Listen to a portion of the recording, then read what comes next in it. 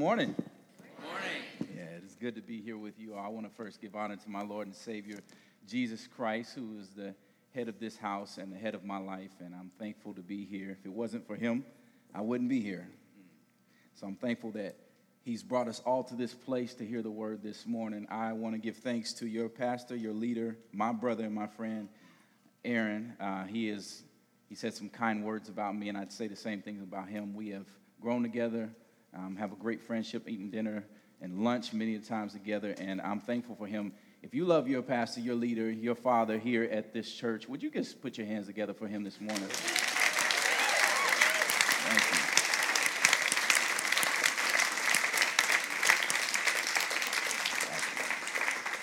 Yes.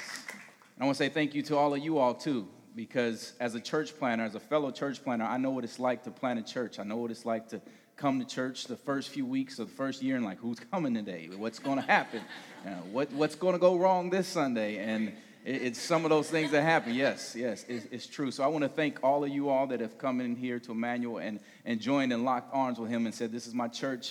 I'm going to press hard and put my hands to the plow with him and build this church, build God's church. So thank you. And as you can see, and as Aaron already said, I did not come alone. I brought my fine wife. She is the sugar in my Kool-Aid, the aftershave on my bald head, the wonder in my Wonder Bread. She's all that and more, and I love her. We have 4 beautiful daughters, 4, and I made a mistake. We actually moved here with 2, so we have 2 more now, and God has blessed us with them.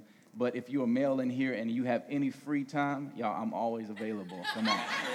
Take me out. I like ball games. I like the golf. I like all of that. So we can have a good old time. Well, without further ado, I want to get into the Word of God today. We're going to be in John chapter 4. And as Aaron said, we're a multi-ethnic church over by the United Center, multi-ethnic, multicultural, multi-generational church. God has sent us here, and we're thriving. It's a church that we're actually going to 2 services next week. God is doing a lot of work there, but it's not easy work in a city like Chicago, as you know, one of the most divided socioeconomically and racially divided cities. But the thing is, when we get to heaven, as we just read in Revelation 7, every tongue, tribe, and nation is going to bow before the Lord Jesus Christ, and we're not going to sing hymns over here. We're not going to sing gospel over here and contemporary music over here. We're all going to be together. It's not going to be black and white and Asian, Hispanic over here. We're all going to be together worshiping our King. And that's what I want to look at, but I really want to look at how do we get to that place. So this morning, maybe a little tough for some of us in here. Maybe it's tough for me too. We're going to kind of look at these hidden idols in our lives. Hidden idols in our lives. And before I talk about what a hidden idol is, I want to talk about what an idol is by itself. So a simple definition of an idol or idolatry is when we start to worship the good gift that God has given us, we make that thing the ultimate thing in our lives. And an idol can simply be anything. I want you to say that with me. An idol can be anything. Let's say it again. An idol can be anything. And see, when we talk about hidden idols, I'm not talking about the things in your life like your family, money, love, work. All of those things can be idols, and a lot of those things are good. So the idol itself may not be the bad thing. It's what actually comes out of the heart. So the idol itself, the thing that you think is actually the thing that's causing the problem, is really residing in your heart. So there's a lie beneath the lie that we believe that causes idolatry. It's not the actual idol itself. See, so hidden idols, these are idols in our life that are somewhat hidden, and they're hidden because we're immersed in them on a day-to-day basis. So these are the idols of culture. These are idols of society. These are the idols of race and religion, politics. And these are difficult. These are difficult because when you think about an idol, you don't think about these being idols, do you? I mean, these are the things that we do on a day-to-day basis. This is a part of our daily lives. We don't think of these as idols, but in times like this where politics are going crazy, I don't know if anybody's really looking forward to this election, and you got young black boys getting killed, you have police officers getting killed. What happens is that these cultural and these racial idols, they start to rise up in us, and they rear their ugly faces in ways that we didn't know we had. See, this hidden idol comes to the surface. So this is where I want to spend time talking about. I won't be able to cover all of the hidden idols, but hopefully we'll be able to dive under the covers a little bit in our lives and examine our hearts a little bit and look at some of those hidden idols in our life. We're going to be in John chapter 4, as you read this morning in your reading. I'm not going to read it again, but verses 1 through 6, and we're going to talk through pretty much the whole chapter. Verses 1 through 42, I think you have it all, so you can follow along with me as I highlight different verses as we go through. And again, today I want to talk about hidden idols. Hidden idols. Before we go any further, let's pray. Father God, thank you for this time. I thank you for your goodness. I thank you for bringing us together here. I thank you for an opportunity to share your word. Lord, I pray one thing simply, and that's that you would hide me behind the cross, that you would decrease me so that you may increase in this place. Father, let your word fall afresh on your people. In Christ's name we pray. And we all said together, amen. Amen. Well, just the other day, my wife went to visit her auntie. And she was visiting her aunt, and my daughters got to go with her, and they got to visit their cousins for the first time. They're visiting their cousins for the first time, and they're having a ball. I mean, they're playing, they're having a good old time. They bake all these cookies and pies and things. And the bad thing about that, y'all, when you have all these women in your house, all that stuff comes home.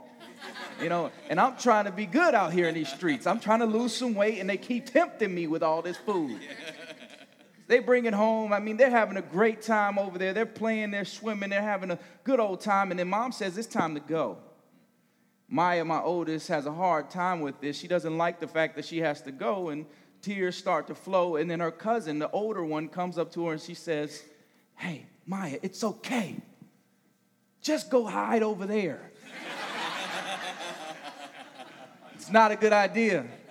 She says, go hide over there. You go hide over there. Your mother will forget that she told you it's time to go. Just go hide. You see, the problem with this is if you're a parent and you have any children, what happens is you don't actually forget that you told them to go to go get their stuff and it's time to go. You actually see them the whole time going to hide. And in order to be polite, you don't say, hey, I told you to go get your stuff. You just keep on talking to the other adult. And see, it's confusing because the child really thinks, oh, Mom forgot about me. I'm going to go hide and we can keep playing. We can have a good old time. But see, all the while, as a parent, and my wife in this stance, she's actually getting more and more infuriated by the second because her child's not listening to her. And then what happens is when they walk out the door, Mama ain't happy no more. She's turning green, something like the Incredible Hulk. She's ready to snap, and all of a sudden Maya gets scolded because she didn't listen. What's the point? See, hiding is never good. Hiding is never good. And it's the same with hidden idols in our lives. When they start to expose themselves, it's never a good thing. It's never a good thing. See, these are the idols that are not easily noticed. They might not be the deep heart idols of like power and money and love and success, but these are the idols that because of your culture or the color of your skin, you will never notice. For example, our culture, we live in this culture of me. This culture of me where we really don't recognize it, but we simply don't want to do anything or get involved with anything if it doesn't benefit us. If it's not convenient for us, we don't want to do it. We won't commit to things that will stretch us. We want it our way like Burger King. We won't date unless the girl or the man has exactly what we want. See, I love counseling young guys, but they always come to me with the same thing. Man, I want a girl that's 5'5", thick thighs, skinny waist, all that in a bag of chips. I want her to be the bomb. And I'm like, brother, have you looked in the mirror? 70 pounds overweight talking about you want this. And the thing about a relationship is that it has nothing to do with what you want, and it's all about serving the other person. It's loving the other person. But see, what's driving this is this cultural idol of me. You see, things have to be quick like a microwave because everything we do revolves around me and what's in it for me. And don't hear me saying don't do things for yourself. Do things for yourself. But what has happened in our culture and that it's been formed in a way that everything in our lives has to revolve around me, making me an idol. Then sadly what happens is that when things don't go your way, you end up feeling ruined. And when that girl doesn't like you because you're too self-absorbed, you feel like the world is falling apart. When your job doesn't go the way you want it to go, you want to quit because it's too hard, or you didn't get to do what you wanted to do. And what's driving all of that is me, this idol of me. Family, you see what I'm saying? Mm-hmm. See, things can easily be hidden in society and culture and can tend to drive a certain narrative in our lives, which in turn, they become hidden idols in our lives. See, in our passage today, we're going to look at a cultural and a racial hate between the Samaritans and the Jews that frankly has existed for hundreds of years, centuries, and that has ruled the way they interact. And I would simply call this a hidden idol. So as we jump into our text here, at the beginning of the text, you see Jesus has just left Judea. And it says he's traveling to Galilee in verse 3. Now, the interesting thing about this is that in verse 4, the text says that Jesus had to go through Samaria. You want to remember that. It says that he had to go through Samaria. The truth is, yes, to get to Galilee, the shortest distance to get there is through Samaria. It took about 4 hours. But because Jews hated the Samaritans, they would travel days and hours on end around the city of Samaria to get to Galilee because they hated them. It was this hatred and hostility that they had between one another that dated all the way back to 722 BC. And it still exists today. We're talking over 2,700 years. Hatred. It began when the Assyrians, they took over Israel and they intermarried with the people of Israel and they procreated. And this is where you get a people called the Samaritans. And Jews to this day still call them half-breeds. They call them dogs. Then some years later, during the Persian period, the Jews are allowed back in to rebuild the temple. And the Samaritans try to stop them from coming in because they hate them.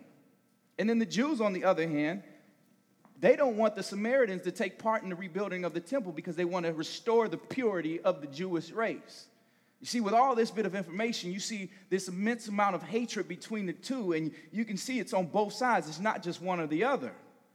It was racial. It was a cultural hate that had been there for hundreds of years. And friends, what we have to remember here is that with any hostility, with any hatred, with any this racism between different cultures or races, there's always a history. There's always a history, and we cannot neglect the history. We can't change it, but we have to recognize it in order to move forward. See, much of the problem we have here in America with race is that we don't know the history of racial problems. We neglect them. We don't know the history. We've never heard about scientific racism that says that because black people have bigger lips and they have bigger noses, that they were deemed from a people with leprosy, which made them a less than race and gave some scientific reason for slavery. We neglect the fact that there were Jim Crow laws that said that you can't use if a black person was found going into a white restroom or drinking from a white-only fountain, they could be hung or burned or beaten to death just because of that. This is the 1960s. It's not that long ago. Or we forget about a Chicago native boy named Emmett Till, who supposedly went down to Mississippi and as leaving a store, supposedly he whistled at a white woman.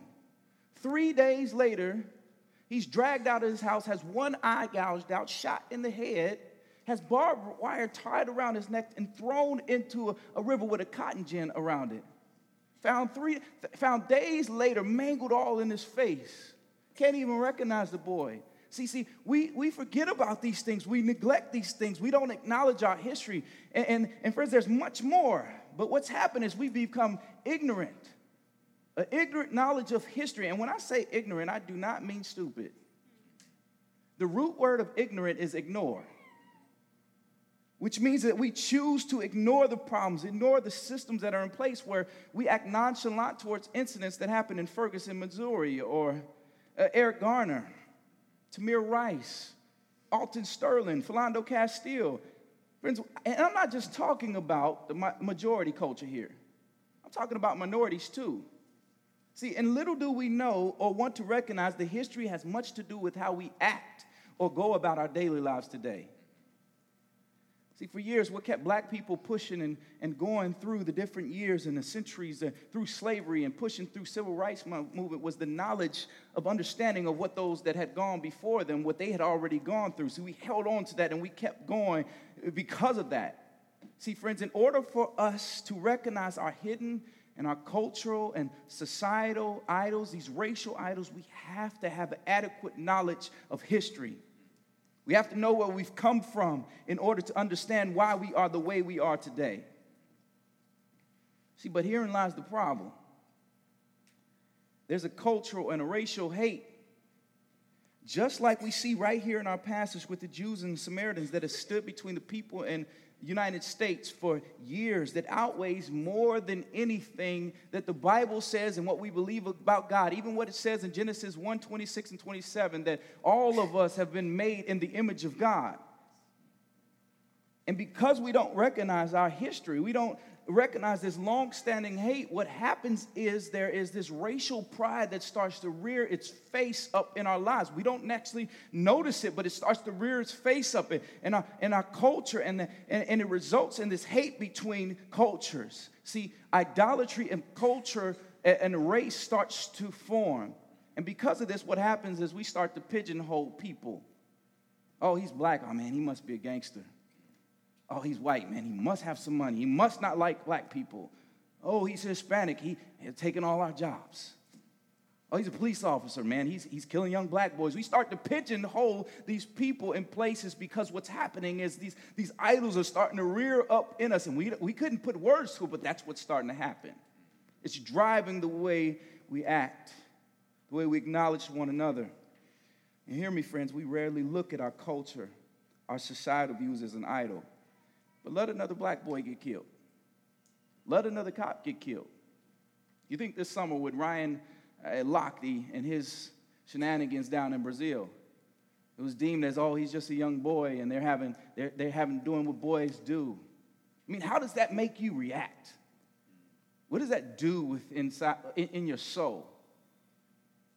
Trump or Hillary say something you don't like. What does it do to you? A lot of us jump on the internet, and the first thing we're doing is we're tweeting that we don't like, we're reacting this way. And friends, don't hear me saying don't have a reaction. I just want you to examine, where is that reaction actually coming from? Is it a cultural or racial idol? Where is that coming from? You see where I'm going? And how you can have these idols, these things that are hidden in your lives without actually noticing it? See, cultural and societal idols are hidden. They're not easily noticed because they're intertwined with much of our DNA. And it's easy for us to say, well, man, God made me this way. And I want to tell you simply, no, he did not. He made all of us in his image. But because of sin, because of society, because of culture, because of the way you have been raised, you have consequently become who you are, which sadly has trumped your view of the gospel of Jesus Christ. We have to be able to critically look at the culture, critically look at our race, critically look at these things that are driven in society, and look at these hidden idols in our lives. I mean, you look at this text, and you think about all that I've already said, knowing that the Jews did not like the Samaritans and would travel around Samaria. Here's the catch, though. This was a 700-year-old hatred. 700 years. That means that the Jews during the time of Jesus, they did not know the Samaritans. They didn't know them. But see, and they really couldn't even say they had a problem with them. They're just this long-standing racial hate that's been driven into their minds, in their culture. It's existed there. So now they have become identified with it, and it's kept them divided. I mean, some of the Jews, they probably couldn't articulate why we don't actually go through Samaria anymore. They just know because of culture, they shouldn't go through the town. So, you know, the disciples' faces probably looking at Jesus like, man, what you doing? Jesus, we don't go through there, Jesus. We don't talk to those people, Jesus. We're not going to that place. As a matter of fact, they leave. They disappear. They go to a nearby town. They get food. And the text says in verse 27, when they come back, They marveled at Jesus speaking to this woman. They don't say anything. They're just marveling. And Jesus knows all of this. He knows that he didn't have to go through Samaria. He knows that he's crossing cultural and racial boundaries. He knows what he's doing. Hence, in verse 4, remember when I told you to remember that verse? It says he had to, hence the word. In the Greek, it's pronounced "dei," which means that it was necessary. The word is almost always used when Jesus or God, they choose to do something by divine providence, which means that this was on purpose. It was intentional. You see, this was his mission, and he was sent for all people, not just Jews, not just Samaritans, not black or white. He was sent for all people. But see, what I want you to notice and not miss here is that there's a big difference between the disciples and Jesus here in this text. There's a huge difference. You see Jesus being intentional and sharing the gospel or himself with this woman, and no matter her race, no matter her status or gender, whoever she is. But the disciples, on the other hand, they know where Jesus is headed, and they're like, yo, we don't do that, Jesus. I'm not going there. And it's because of this cultural, this racial idol that's deep within them. They don't want to have anything to do with the Samaritans. Family, that may be some of us in here. There may be some of us in here. Oh, I'm just in Chicago for school. I live in this neighborhood, but I don't want to deal with the rest of Chicago. I mean, this is my job. I'm here for work, but the rest of what's going on, that doesn't have anything to do with me. Those people on the south side, the west side, and far north, that's not me. Can we be honest?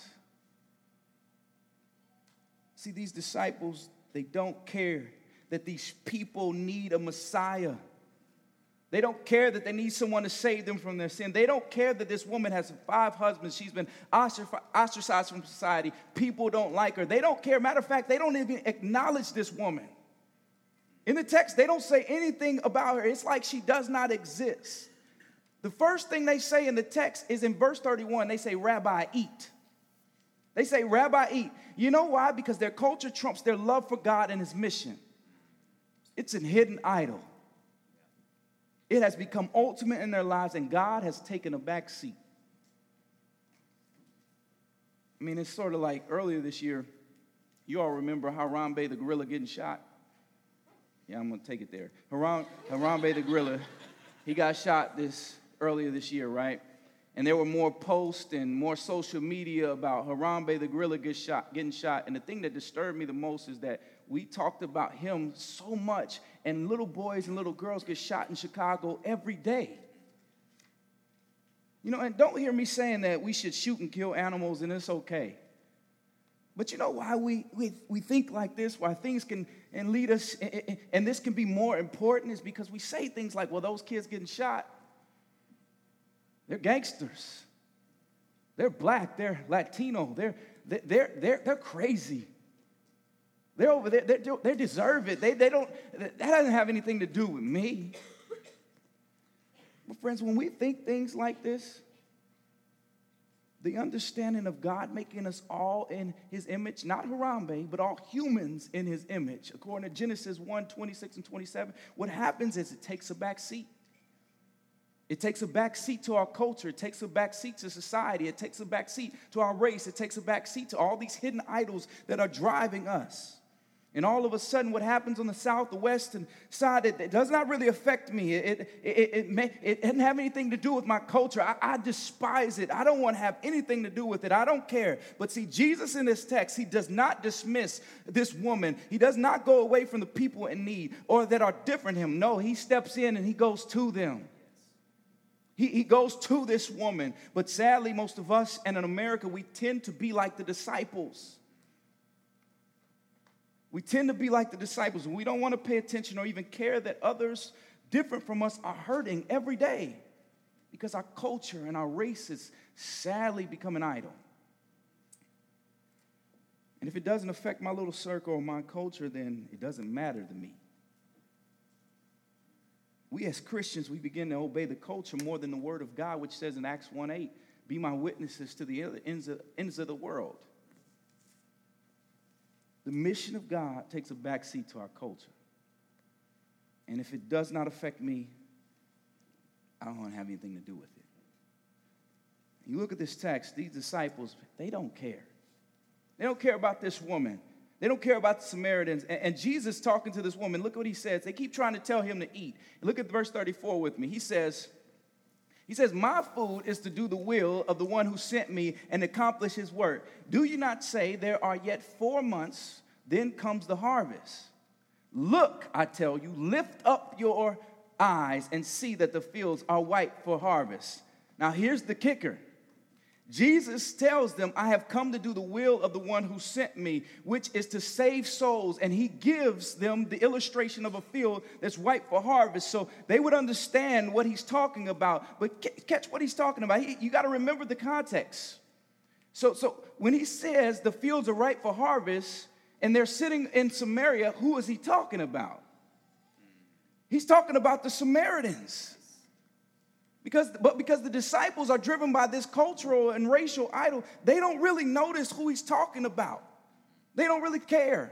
See, I could picture Jesus literally yelling at them, look, lift up your eyes.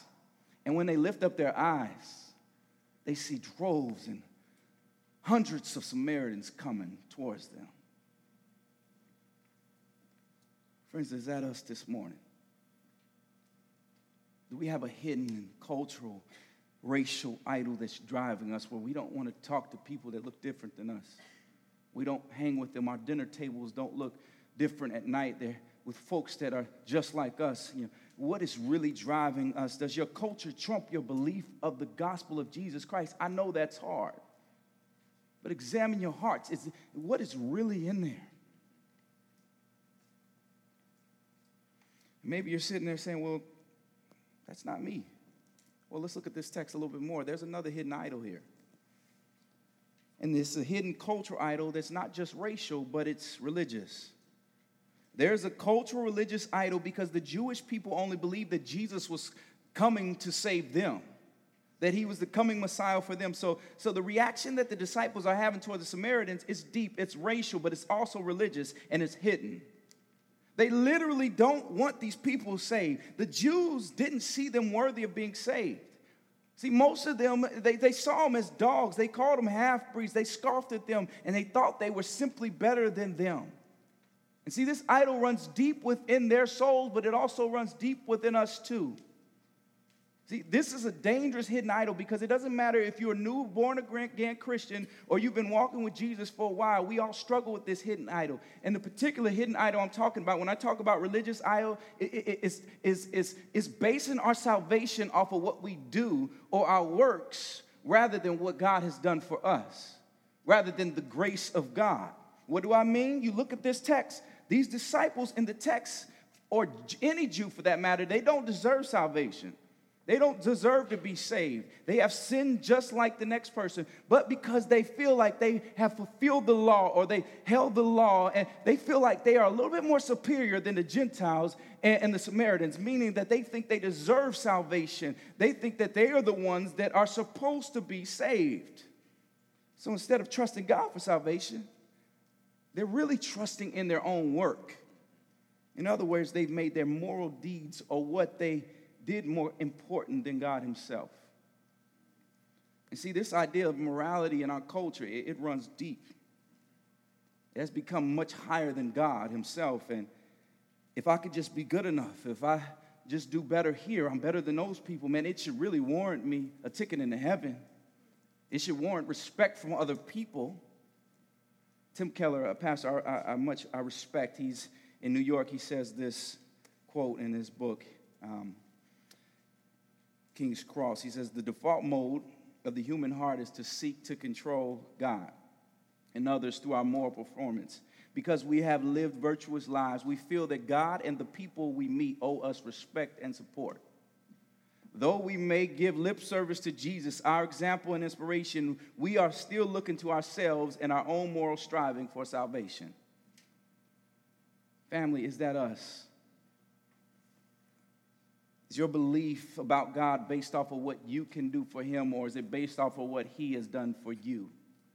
And see, I wish I had more time to preach this, but see, I'm thankful that I have a Savior that has saved me, not based off of what I have done, but based off of what he has done for me, because Lord knows if he was saved because of what I had done, I would not be here in front of you. I would not be preaching. I would not be married. I would not have a church. I would not be pastoring people because of what I have done. I know where I've come from, but Jesus. But if it had not been for the grace of God, I would not be standing here. See, some of y'all caught the amen. Some of y'all missed it. Because that's all of our testimony. If it had not been for the grace of God in our lives, we would not be here. If it had not been for him pulling us out of the muck and the mire and those bad situations of the things that we're doing, and continually to this day, even as we walk with him, if it had not been for the grace of God, we would not be sitting here together. So friends, the question as we're getting to the end that's probably lingering in all of our minds is, okay, I see these hidden idols. What do I do with the hidden idols? It's simple. The answer is acknowledge them. Acknowledge them. And here it is. We have to be able to acknowledge the hidden idols in our lives. And when we do, here it is. Hear this. It gives us freedom. It gives us freedom. See, the Samaritan woman, from verses 7 through 26, she acknowledges this long-standing racial and cultural hate between the Samaritans and the Jews, saying things like, I'm a Samaritan, we don't hang out with Jews. You ask me for a drink, how can I give you a drink? You say worship over here, we say worship over there. I've had 5 husbands, you don't want to talk to me. See, she willingly admits and acknowledges her mess, her sin, and what happens? Watch this, Jesus saves her. See, friends, what I'm trying to say is that when we acknowledge strongholds, when we acknowledge idols, there's freedom. There's freedom because there is no hidden power over you anymore. And you can now know the problem that has held you back. And now Jesus can walk in your life just like he does with this woman. And you can say, here I am, Jesus. This is who I am. Here I am. Make me the man or the woman that you want me to be, Jesus. Yes. This is who I am. But here, don't miss this. It has to be God that does the changing. It has to be him to do the working in your life. If not, what happens is when we start to acknowledge the idol, it can be problematic. Why? Because what happens when you start to notice problems in your life? What happens when your car has a problem? You try to fix it, right? But see, the problem with trying to fix it when it's an idol and it's deeper is that it's not just a habit you can fix. See, when it's an idol, you've begun to worship that thing. It drives your life, which means that you're a slave to it. So you cannot replace it. You cannot fix it. It has to be replaced, and it only can be replaced by the one who's deserving worship, and that's Jesus Christ himself. It has to be replaced. See, too many times we think we're changing a habit, and we keep on slipping back into the same old thing over and over and over again. That's because it's probably not a habit. It's deeper. Can't be changed. It has to be replaced. Let me end with this. My first car was a 91 Pontiac Grand Prix. I love that car. 2 doors. It had the Dolby sound system in it. I put a TV in it. I had 12-inch subwoofers in the trunk. It had dents, big old bowling ball dents in it, But somebody told me when I was a young child, 3rd class riding is better than 1st class walking. You'll get that when you go home. See, and I held on to that. And this car was my baby. It had an oil leak, though. This was the problem with this car. It had this big oil leak. And I would drive it around, and, I was cheap. It was my first car. I didn't have money like that. And I was too busy buying TVs and stuff. And see, but the oil leak, every time I would start the car up and try to drive off, it would be a part of oil. So what I would do is I'd buy a quart of oil all the time and just put it on in there. And, I'm cheap, so I'm trying to just medicate the problem. I'm putting it in there, and all the while, I'm really not fixing the problem. What I'm doing by putting this in there, and if you know anything about it, with the airflow that's continually going through the hole that's in the car, and I'm putting oil in there, it's continually flowing through. It's making it rust more, and it's making the hole and the problem a lot worse. See, really what I needed to do was take it to a mechanic who could diagnose the problem and could change out the oil pan that actually had the hole in it. See, you're not following me. See, sometimes, friends, what happens in our lives is that we have these problems and we get glimpses of these idols. We get glimpses of the things that are driving us in our lives, and we try to fix these things. We put some oil in there and say, oh, yeah, let me just put that in there. Let me fix this problem. All the while, the divine mechanic, Jesus Christ, is sitting on the sideline saying, I see it. I see the problem. I see the hole right there. Stop trying to fix it. Just bring it to me. Let me replace it with myself. Let me fix it. Fill the hole. Let me replace it.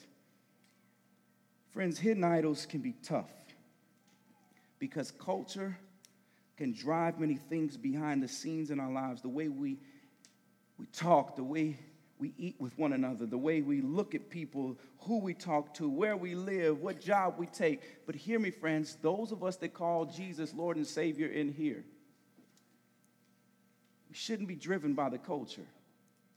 If you notice anything by this text, Jesus crosses every racial, every cultural, every gender boundary, every sin boundary to get to this woman. If we notice anything from this text, it's that as Christians, we should be the ones driving the culture. We should be the ones challenging the culture.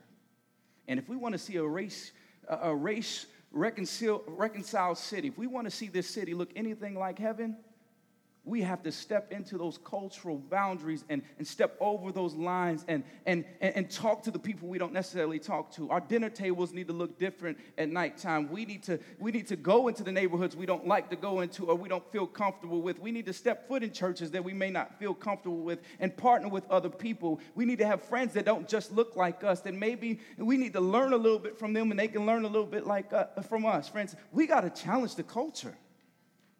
We need to be driving this culture.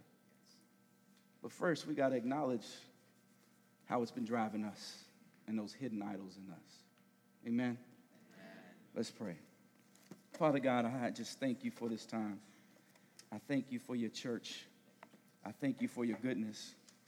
God, I thank you that you're a good, good Father, that even in the midst of our idols and even in the midst of our idolatry and our hidden problems, God, you still love us. You're still a good Father that we can come to and say, here I am, Jesus, this is me. Replace my sinfulness, replace my heart, heal me, do with me what you will, God. And I pray that for myself as well as some in here where that may have been us, maybe there's idols in our hearts, God, I pray that you would do the work in us that only you can, God, to reveal those hard things and restore it with your goodness and with your vision for your people. God, we thank you for this church. We thank you for your love. And we pray these things in the mighty name of Jesus. And we said together, amen.